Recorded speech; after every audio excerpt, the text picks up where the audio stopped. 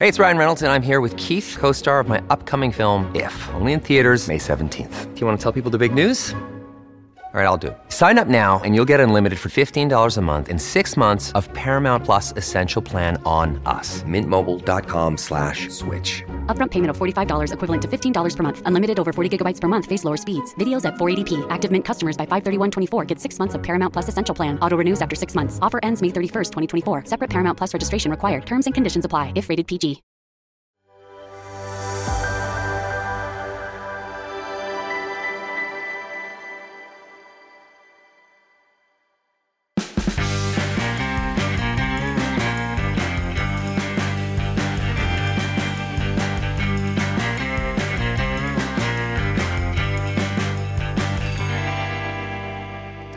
Thank you, Jake, and another cracking show sitting in for the great Alan Jones.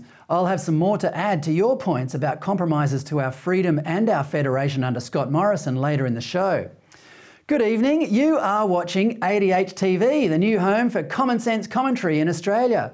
To watch our content, both live and on demand, all you need to do is download the app for your phone or TV at your usual app store. You can also find all our shows as podcasts wherever you download your audio programs. Well, if we've learned anything during the past 2.5 years, it is that politicians no longer want to keep us free, they just want to keep us safe. And don't they love reminding us about it? Any chance to publicly and proactively protect us from the scary world, they seize it with both hands. So it wasn't a surprise to see Victorian Premier Dan Andrews and his new mate Prime Minister Anthony Albanese stealing the limelight at the launch of a new medical production facility at Monash University this week. The facility, which will be run by US pharmaceutical multinational Moderna, will be able to produce 100 million vaccines a year. How much this partnership cost Australian taxpayers, Albo and Dan weren't saying. All we really needed to know, Albo thought, was that this facility would, quote, safeguard the nation against future public health crises, unquote. There are now very good reasons to be sceptical about whether this is necessary and whether Australians are as afraid of future hypothetical crises as they were, say, 2 years ago. But while Albo was triumphantly protecting us against them anyway, a very real one was continuing to unfold in the present.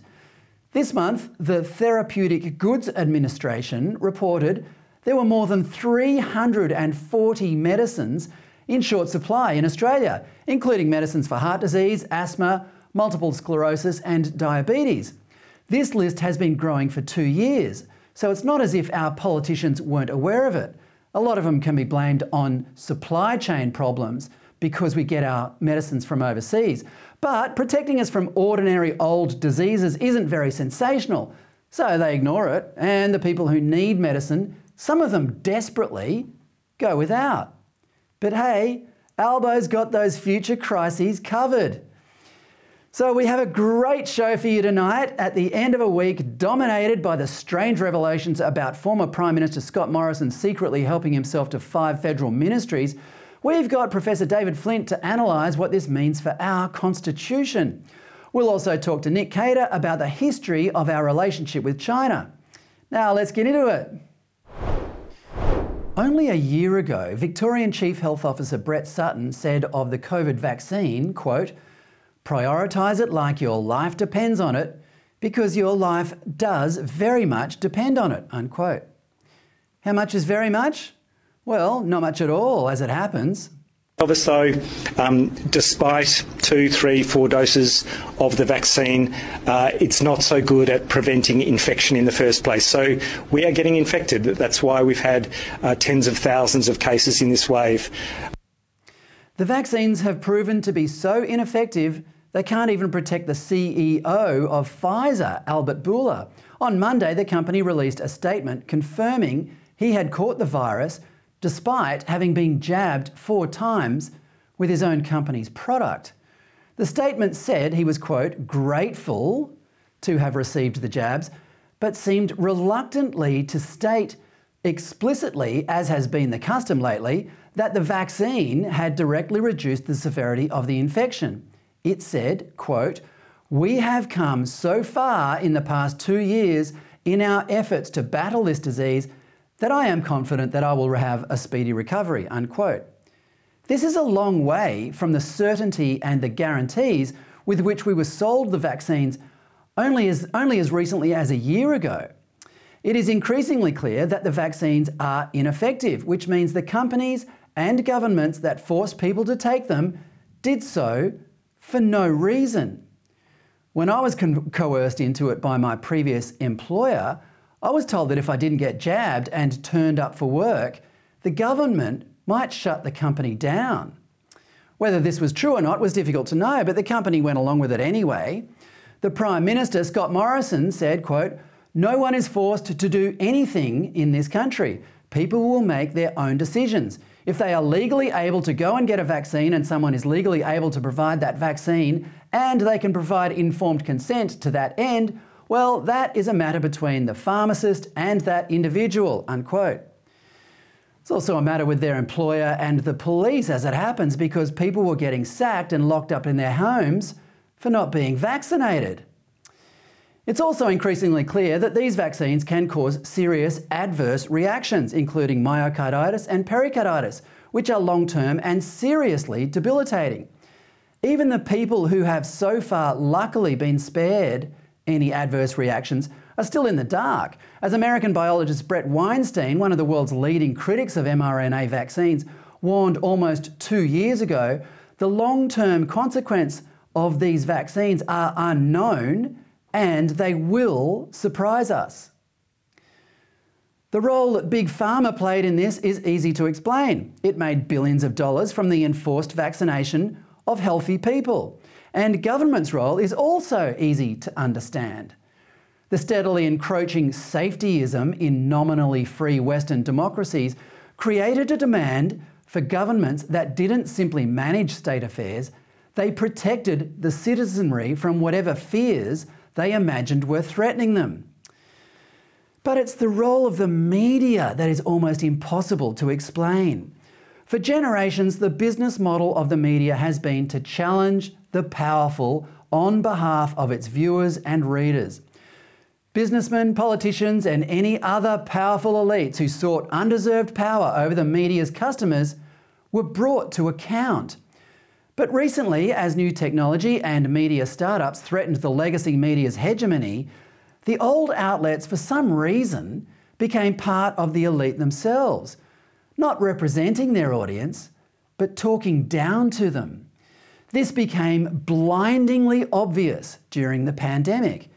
It was no surprise that the leftist groups like the ABC and Channel 9 backed the fear campaign and the supposedly virtuous collective response of mass vaccination.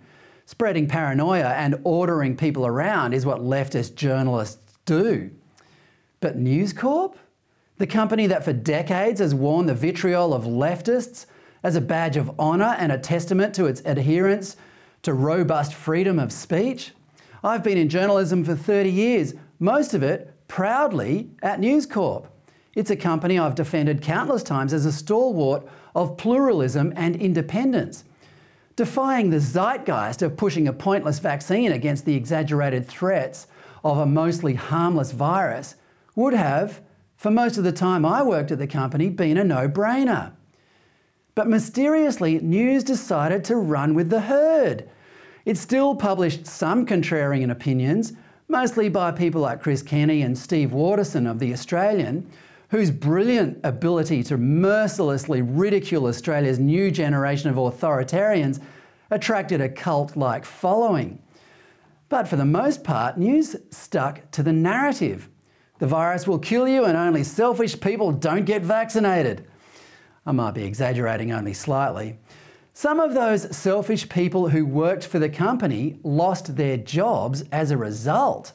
The consequence of this for adults should be bad enough, but when history comes to judge the greedy, the willfully ignorant, and the powerful elites who imposed this ridiculous lockdown and these vaccines on us, it will be the jabbing of kids that attracts the most visceral disgust.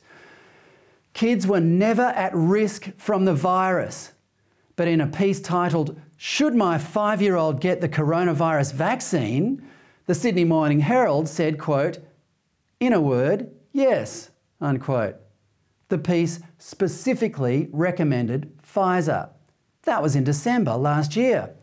3 months later, the same newspaper was saying the effectiveness of Pfizer in the 5 to 11 age group was just 12%. Since the Centre for Disease Control in the United States said there was now no difference between vaccinated and unvaccinated, the true figure we now know is actually 0. I can't imagine how the parents who believed the media and dutifully jabbed their kids back then feel now. I wouldn't like to be the executive of a company or a minister of a government that coerced these vaccines on us when the class action lawsuits start being filed.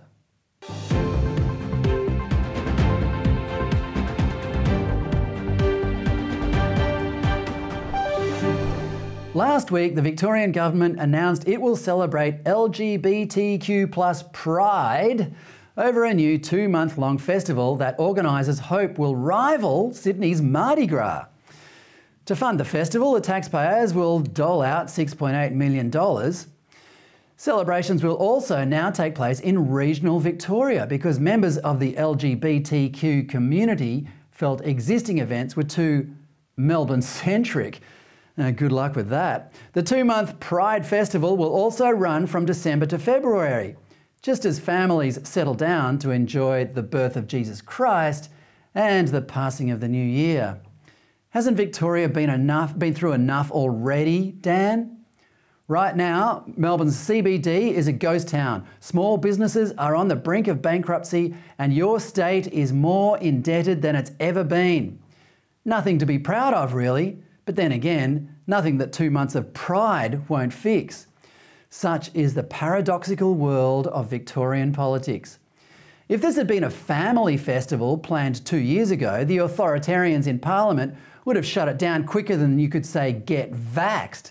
But now, in the middle of a monkeypox panic, that affects only the type of people who attend gay festivals, the government is pumping money into it and running the rainbow flag up its flagpole. And don't you love all this emphasis on pride? Why do they need to constantly tell us they're proud of themselves? Is there any doubt that they are? If all this pride is a reaction to their being oppressed, that boat has sailed. Saying you're a proud member of a supposedly oppressed minority is just so passé these days. If you want to be edgy, say you're a proud straight white man, or a proud parent for having contributed to the continuation of our species, or a proud farmer who puts food on other people's tables, or a proud cop who keeps crooks off the street, or a proud overpaid government bureaucrat who spends millions of dollars of other people's money on pointless virtue signalling festivals. Actually, nah, scratch that last one. There's probably already a float for that in the Mardi Gras. Now, there's been a lot of anger and anguish this week about former Prime Minister Scott Morrison supposedly signing himself in as the Minister for 5 federal portfolios. And it must be said that much of it is justified. These decisions, whether they amount to a signing in or not, were done in private. Not only was the public prevented from knowing about them, but the members of Parliament who already held those portfolios were also kept in the dark. Morrison himself did little to quell this animosity by replying to the controversy in a Facebook post, then fronting the media and answering questions with his customary condescension. It takes a lot to make Anthony Albanese look good by comparison, but ScoMo managed to do that this week. My next guest, Professor David Flint, who is one of the nation's leading constitutional commentators, is going to shed some very bright light on this matter. Essentially, Professor Flint believes Morrison's behaviour was neither illegal nor even suspicious, but it did expose an aspect of our governance that is, and which should make us all even more angry and anguished. It goes like this. Our Constitution was written to include checks and balances against excessive power residing in single members of Parliament, specifically ministers. To ensure this, the Constitution establishes an Executive Council consisting of selected senior members of Parliament. It's from the Executive Council that the ministers are effectively selected. The founders assumed the practice of all significant regulations must be passed from the minister to the Executive Council which will then approve it. This was one of the checks against individual MPs accreting too much power. But the flaw, if you could call it that, was in the power of politicians to legislate to avoid the Executive Council and to make the minister to make the regulations himself. At the same time, they would legislate to remove another significant check. This was the power of the House to disallow the regulation. Professor Flint says governments of either parties obviously considered the checks and balances of the Executive Council and of either House to disallow regulation an irritating formality and best dispensed with. Which brings me back to Morrison.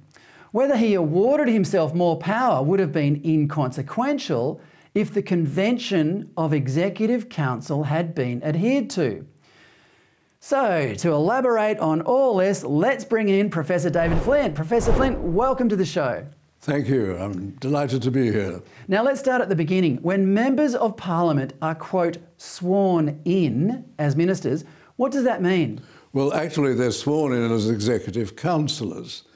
And then you effectively have a pool of people from which the Governor-General, on the advice of the Prime Minister, can direct that they take over specific departments of state. So think of a pool being sworn in and then that pool being available to the Prime Minister to allocate to different portfolios. And that's what happens. From time to time, because of changes in the government, the Prime Minister will want to change the way in which people are running portfolios, and he changes people around. This is done by a direction. They're already sworn in. Now, what Mr. Morrison did was to direct that he himself take over certain portfolios, sharing them with other ministers. A little strange, rather bizarre, but not unconstitutional. It wasn't good practice from a political point of view not to tell his colleagues, and certainly not to tell the public. He should have done both. These are really political questions rather than constitutional questions. What he did wasn't unconstitutional, but it shows up a terrible weakness that has been occurring. And this is that what politicians have done in legislation was to avoid those two checks and balances that you referred to. Firstly, that the matter would go to the Executive Council, and secondly, the power of disallowance. Now, that first one, that is referring to the Executive Council, meant that another person would decide whether this was within power, that is, the Governor or the Governor-General. The Governor would have to be satisfied that he or she had the power to do what was being proposed.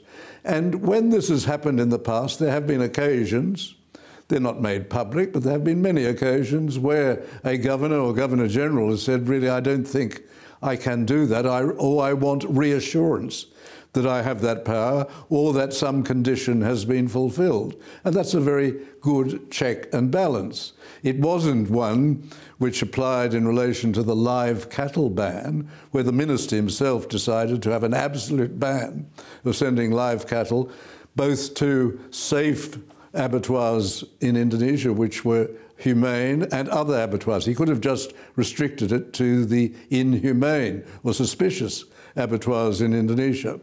He did that himself, and now we're loaded with massive damages from the people who suffered because the judge found that this was misfeasance in public office. He went beyond those powers.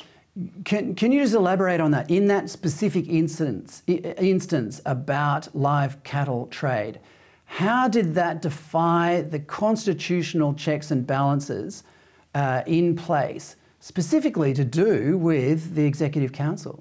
Well, it was assumed in semi-colonial times when we had self-government, but we still had governors who had authority because they were here representing the empire as well as being local monarchs, as it were. They would still check whether they had the power to do something which was being proposed.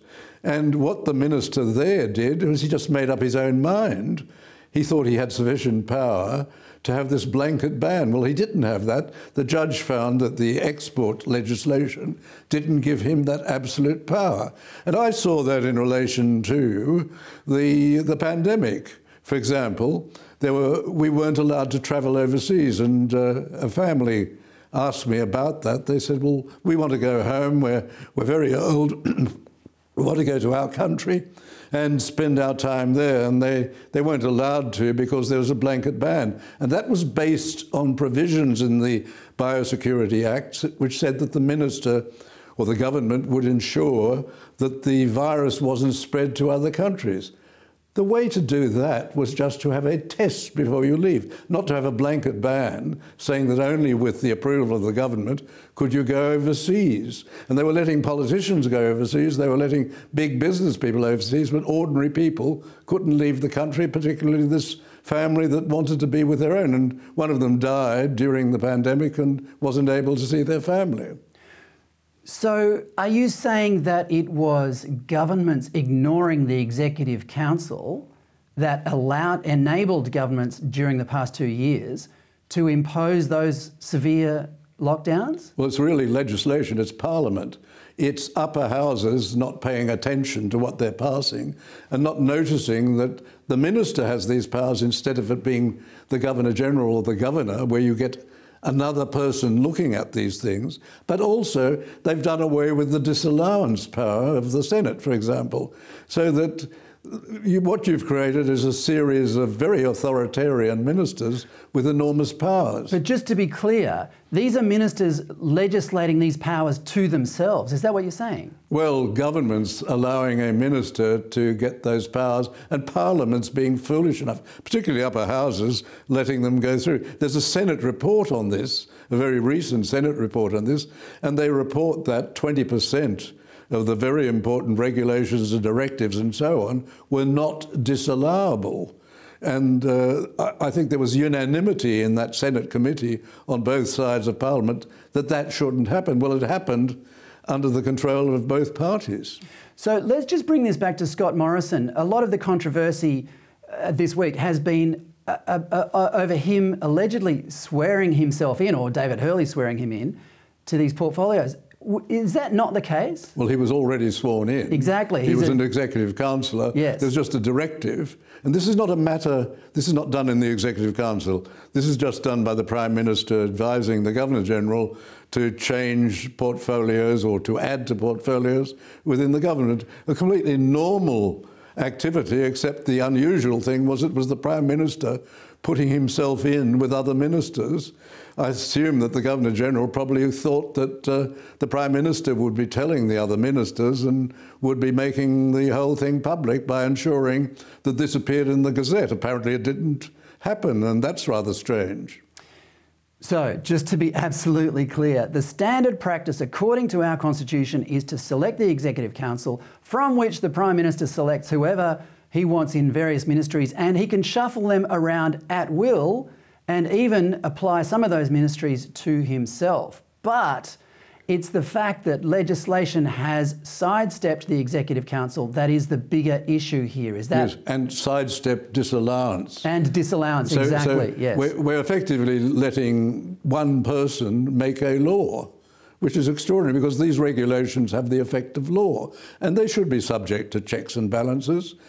And we should also see the reasons. We had, for example, in New South Wales, an extraordinary decision taken by a minister in the Berejiklian government who closed down the building industry, the construction industry in all of New South Wales at a cost of $1.4 billion.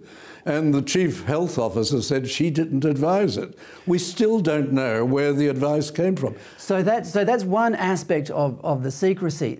But the controversy this week, David, has been that David Hurley and Scott Morrison had supposedly created ministerial powers for Scott Morrison in secret. That's irrelevant, but it's the powers that are being abused in secret. That's the secret that is the most controversial to you. Yes, I think the really significant thing is we've given a lot of ministers enormous powers, And we've taken away the two significant checks and balances, which were assumed to be in place, which were certainly in place when the founders established our Commonwealth. They saw it in the states, they saw them functioning, and they thought that this is how it would function. You can't put everything into a constitution, but I think there's now obvious need to put something to protect us against this in the Constitution. Much more important than having a history lesson in the Constitution. We'll get to that. We'll get to that in a second. But talking about upholding the Constitution, that's the Governor-General's role, isn't it? I mean, has all this compromising with the Constitution and sort of manipulating the various powers available to MPs, has that happened under the Governor-General's watch? It has happened under mainly other Governors-General, but they couldn't stop it because the practice is, it is generally conceded that unless something outrageous is presented in legislation, a Governor-General gives assent to legislation which is passed through the two houses. The fault lies more with the Senate or the upper house of a given parliament of letting these things go through. Okay, so there's an increasing manipulation or even abuse of power. David, are our politicians showing any sign that they are prepared to relinquish any of this power? Well, I haven't seen anything like that. We put this in an organisation that I'm involved in, Australians for Constitutional Monarchy. We put this to the government when we had the opportunity of seeing the Assistant Minister for the Republic. We said, fixing this up is the most important constitutional issue rather than the two that you have put on the constitutional change agenda. David Flint, thank you so much for your time. Thank you. That's David Flint with a very relevant and insightful look into the constitutional debates of the week. Now, how far back does our relationship with China go? Most people would say it started with the estimated 40,000 plus Chinese miners who came to Ballarat, Victoria, looking for gold in the mid-19th century. Anyone not aware of that spike in migration would probably say it started instead with Gough Whitlam's first visit to Beijing as leader of the federal opposition in 1971. Whitlam even beat Richard Nixon, whose visit in 1972 famously resumed harmonious relations between the US and the emerging communist dictatorship. Whitlam visited again in 1973 as the newly elected Prime Minister and was granted a 90-minute audience with Mao Zedong, which reflected the importance China has had in Australian diplomacy ever since. But according to Hu Jintao, who was Chinese president from 2003 to 2013, the relationship goes back centuries before Whitlam and even before the Chinese gold miners. Hu told a joint sitting of the Australian Parliament in October 2003 that, quote, back in the 1420s, the expeditionary fleets of China's Ming dynasty reached Australian shores. For centuries, the Chinese sailed across vast seas and settled down in what they called Southern Land, or today's Australia. They brought Chinese culture to this land and lived harmoniously with the local people, contributing their proud share to Australia's economy, society, and its thriving pluralistic culture, unquote. Hu was not an expansionist ruler of China, and so this comment, the veracity of which is still being debated by historians anyway, passed without much scrutiny. But it would be fair to say that alarm bells would ring if his successor, Xi Jinping, said it. China's ambitions in the region are no longer merely to interact with the region, but to dominate and even occupy it. Any reminder that it had, quote, contributed to Australia's economy, society and culture would today be interpreted as having ancient colonial overtones.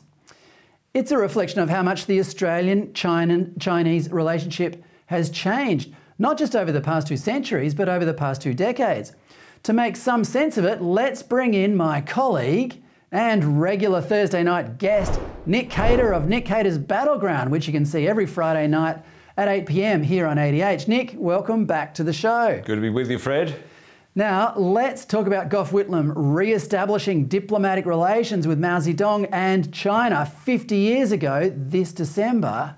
Was Whitlam brilliantly advancing the interests of world peace, or was he naively kowtowing to a brutal dictator and murderer of tens of millions of his own people? Yeah, well, I look back at the history of this because I was after the Chinese ambassador gave his press club speech the other week and said, basically, Australia, you've signed up to this one China policy. You agree with us that Taiwan is a province of China. So I thought, where does this come from?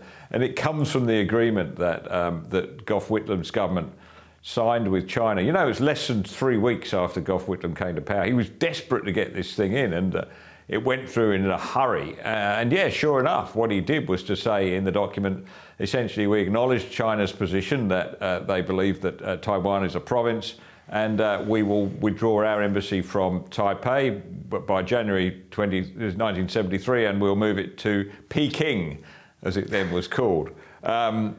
So, yeah, it's in that document. There's no doubt about it. And did he have to do that? Well, of course not, because at that stage, of course, there were lots of... the West was really reconnecting with China. China wanted to open up. They were making overtures all over the place. Canada, I think, was the first Western nation to do it about 2 years earlier. And then, as you mentioned, that famous Nixon goes to China expedition. Out of that came an agreement. But it seems to me no other country at the time went as far as Whitlam. At least the US, when it resumed relations with Beijing, was insistent that they should also have relations with Taipei, and they kept their embassy there for some time. It was only when Jimmy Carter came to power that he changed all that. But there was, so it's whether you go for the one China policy or the two China policy. And Whitlam jumped straight in, boots and all, with the one China policy. Which really basically did surrender Taiwan. So Whitlam is a bit of a pioneer on this diplomatic front. Does this make this a shameful moment in our past, Nick? Well, let's say it was just an excess of exuberance by Whitlam, as in so many things, and I just don't think he thought... And look, if you look back to that time, Fred, it was very different. I mean, Taipei had in Taiwan, they had a military junta basically in charge of the joint, and it wasn't exactly the most freest country on earth. And China's making noises that it's going to open up with all those promises that came there. Because what's happened since changes the map completely. China has reaffirmed that they've taught us that the new communists are just like the old ones, i.e., tyrannical. They don't care. They put the lives of their own people ahead of what they see as the security of the state. So that they're the same. That in fact they've got worse, and they've now got a huge military, and they're a real threat to world peace. Whereas Taiwan has just turned into the most glorious, brilliant, freedom-loving democracy. I mean, I was there, incidentally, for the first directly elected presidential elections in 1996, and we went, as journalists, we always go where we think there's going to be trouble, and we thought this would be a disastrous election with violence on the street. Nothing like it. They were all out there celebrating. It was party time. The only violence came from the Chinese, who decided to lob some missiles into the sea just off the coast. And so, that means that now, well, who do we stand with? Obviously, we stand with Taiwan, and we have to support their what I think is a justifiable right to be a sovereign state. Well, you mentioned the continuity of the dictatorial nature of the Chinese government, but there was a brief moment under Hu Jintao when it looked like that was going to cool down a little bit. Let's talk now about Hu Jintao's historic speech to the joint sitting of the Australian Parliament in 2003. He was excessively gracious towards Australia at that time, and as former Prime Minister John Howard said on Alan Jones' show here last night, he enjoyed a very close relationship with Hu in those days. Hu was deeply interested in Western culture and was even somewhat of an expert on Shakespeare. And so in his speech, he proposed 4 ways for the Australia-China relationship to continue to flourish. Political, which included the increasing liberalisation of China under Hu, mutually beneficial trade, cultural exchange that respects the diversity of human civilisation, and mutual trust on security matters. Nick, which, if any of those 4 aspects of the relationship is still working? Well, we certainly haven't seen the opening up of freedoms in China. I think under Howard, he was there in a really little golden period when I don't think we were in any doubt by that point that nothing was going to change in terms of the communist grip on China. And if anybody was in any doubt of what sort of country it was after Tiananmen Square in June 1989, they must have had blinkers on. But Howard managed to have this great relationship where they basically agreed to park their differences on human rights and various other things and get on and have a very strong trading relationship and a good cultural relationship, exchanging. Our orchestras went up there. I don't know if the Bell Shakespeare Company went up there, but it was a great period, and that's really only changed in the last 4 years, and we've now entered this really difficult period, and in which China's taking a much more belligerent attitude, and it's hard to live by the sort of easygoing approach that the Howard government was able to adopt. Oh, I'm interested to get your insights into what it was like in Taiwan in '96. I mean, what was the reception for an Australian? You're not fully Australian. An Australian What Pom. do you mean? What do you mean? Well, an Australian with a Pommy accent. Yeah. What was the reception like in '96 for you? Look, it was fantastic. I mean, my experience I was based in Hong Kong and I travelled a lot in China, mainland China, which I'd grown to really fear and detest, particularly after one particular incident where I was held in detention overnight in my hotel room by a lot of rather nasty men who thought I was a journalist, funnily enough. I don't know how they got that impression. But by contrast, Taiwan was just such a friendly, open and warm civil society. And the interesting thing is, because they're basically, the Chinese in Taiwan have come from basically the same stock. I mean, so it just goes to show that the influence I think that communism has had on mainland China of really just undermining the civil fabric and civic fabric and making people suspicious of one another and uncomfortable. If a beggar falls down in a street in China, nobody would go to his aid because they'd think it was some sort of stunt, some sort of sting, and they'd be accused of pushing this guy over and demanded all sorts of money would be demanded. And the result of which people just don't trust people in China because of the communist dictatorship, whereas in Taipei it was just a wonderfully warm and free and open society, and I loved it in comparison at that time. But I just want to get your impression of what they thought of Australians. I mean, I know we asked that question a lot, but did the Taiwanese sort of see us as kindred spirits? Oh, very much so. And they're very open and trading people, and they've loved any contact with China. And we've had, of course, a good trade office. We had contact with Australia. We've had a marvellously active trade office there, possibly the most active trade office in the world, which is, essentially a sort of de facto embassy, which they were very warm towards its presence but just by being there as a trade office, that's a degree of support that they're getting, which they, was suddenly taken away from them. It was dramatic how the UN decided to withdraw their status as a UN member back in 1971. The Australian government, at that time a coalition government, protested against it. They said we should keep diplomatic recognition of Taiwan and that they should be a part of the UN. It's fine bringing the other China, the People's Republic, in, but why couldn't there be two Chinas? But the UN was sort of thoroughly stacked in China's favour and against the US, and that's what they did. They just summarily took away their right to be on the UN. And the irony of that now, when you look back, Fred, the UN is very keen to have Palestine as a state, right? So but not Taiwan. It sort of says something about the UN. So if China invades Taiwan, should we defend it? Oh, I think so, definitely. Well, we don't actually have much we can defend it with. What are we going to go out there with, boomerangs or something? And we don't have any submarines, which is the point Jim Molan is continually making and does in his new book. But we need to be with them, certainly giving them all the support we can, even if it's just moral support, I think, or logistics support, or whatever we can do.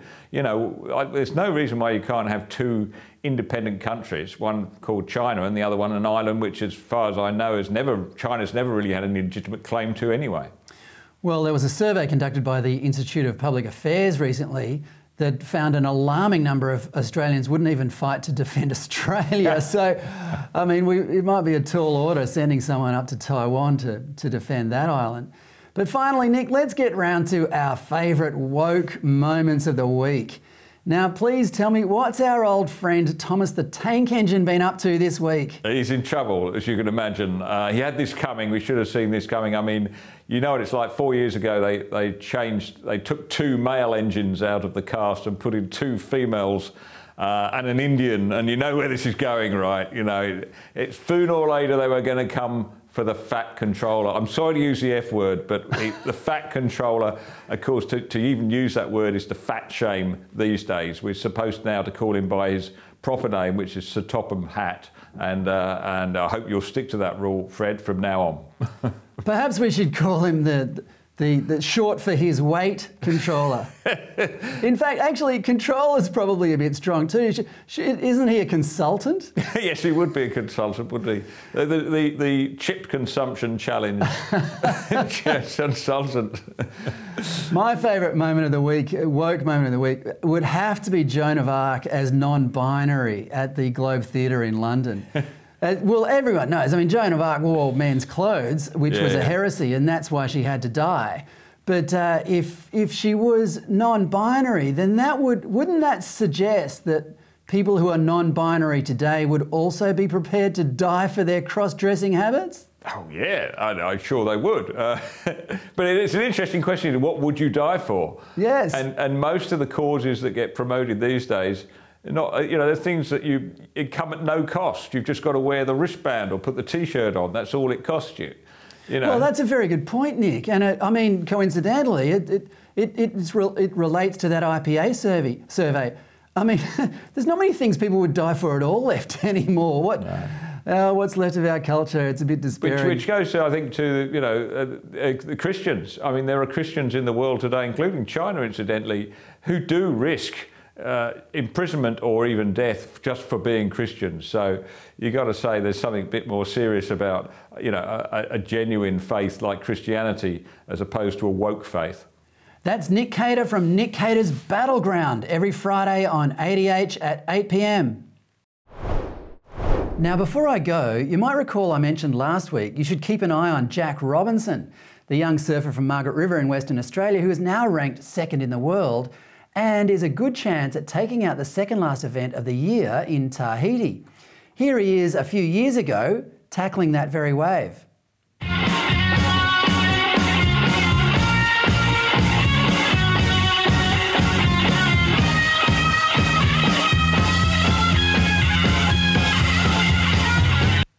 The forecast is for a big swell to hit from tomorrow. Robinson, coming from Margaret River, is more fearless than most and has a good chance of winning the event. From there, it's on to California for the 5-surfer showdown for the annual title. If he brings it home, he will be the first male surfer to win the title since Mick Fanning in 2013. We wish him luck. Well, that's all from me for this week. Thanks for watching. And remember, tell your friends to download the ADH app to their phones and TVs, where you can watch all our content live and on demand, and it's free. And I'll see you next week. Good night.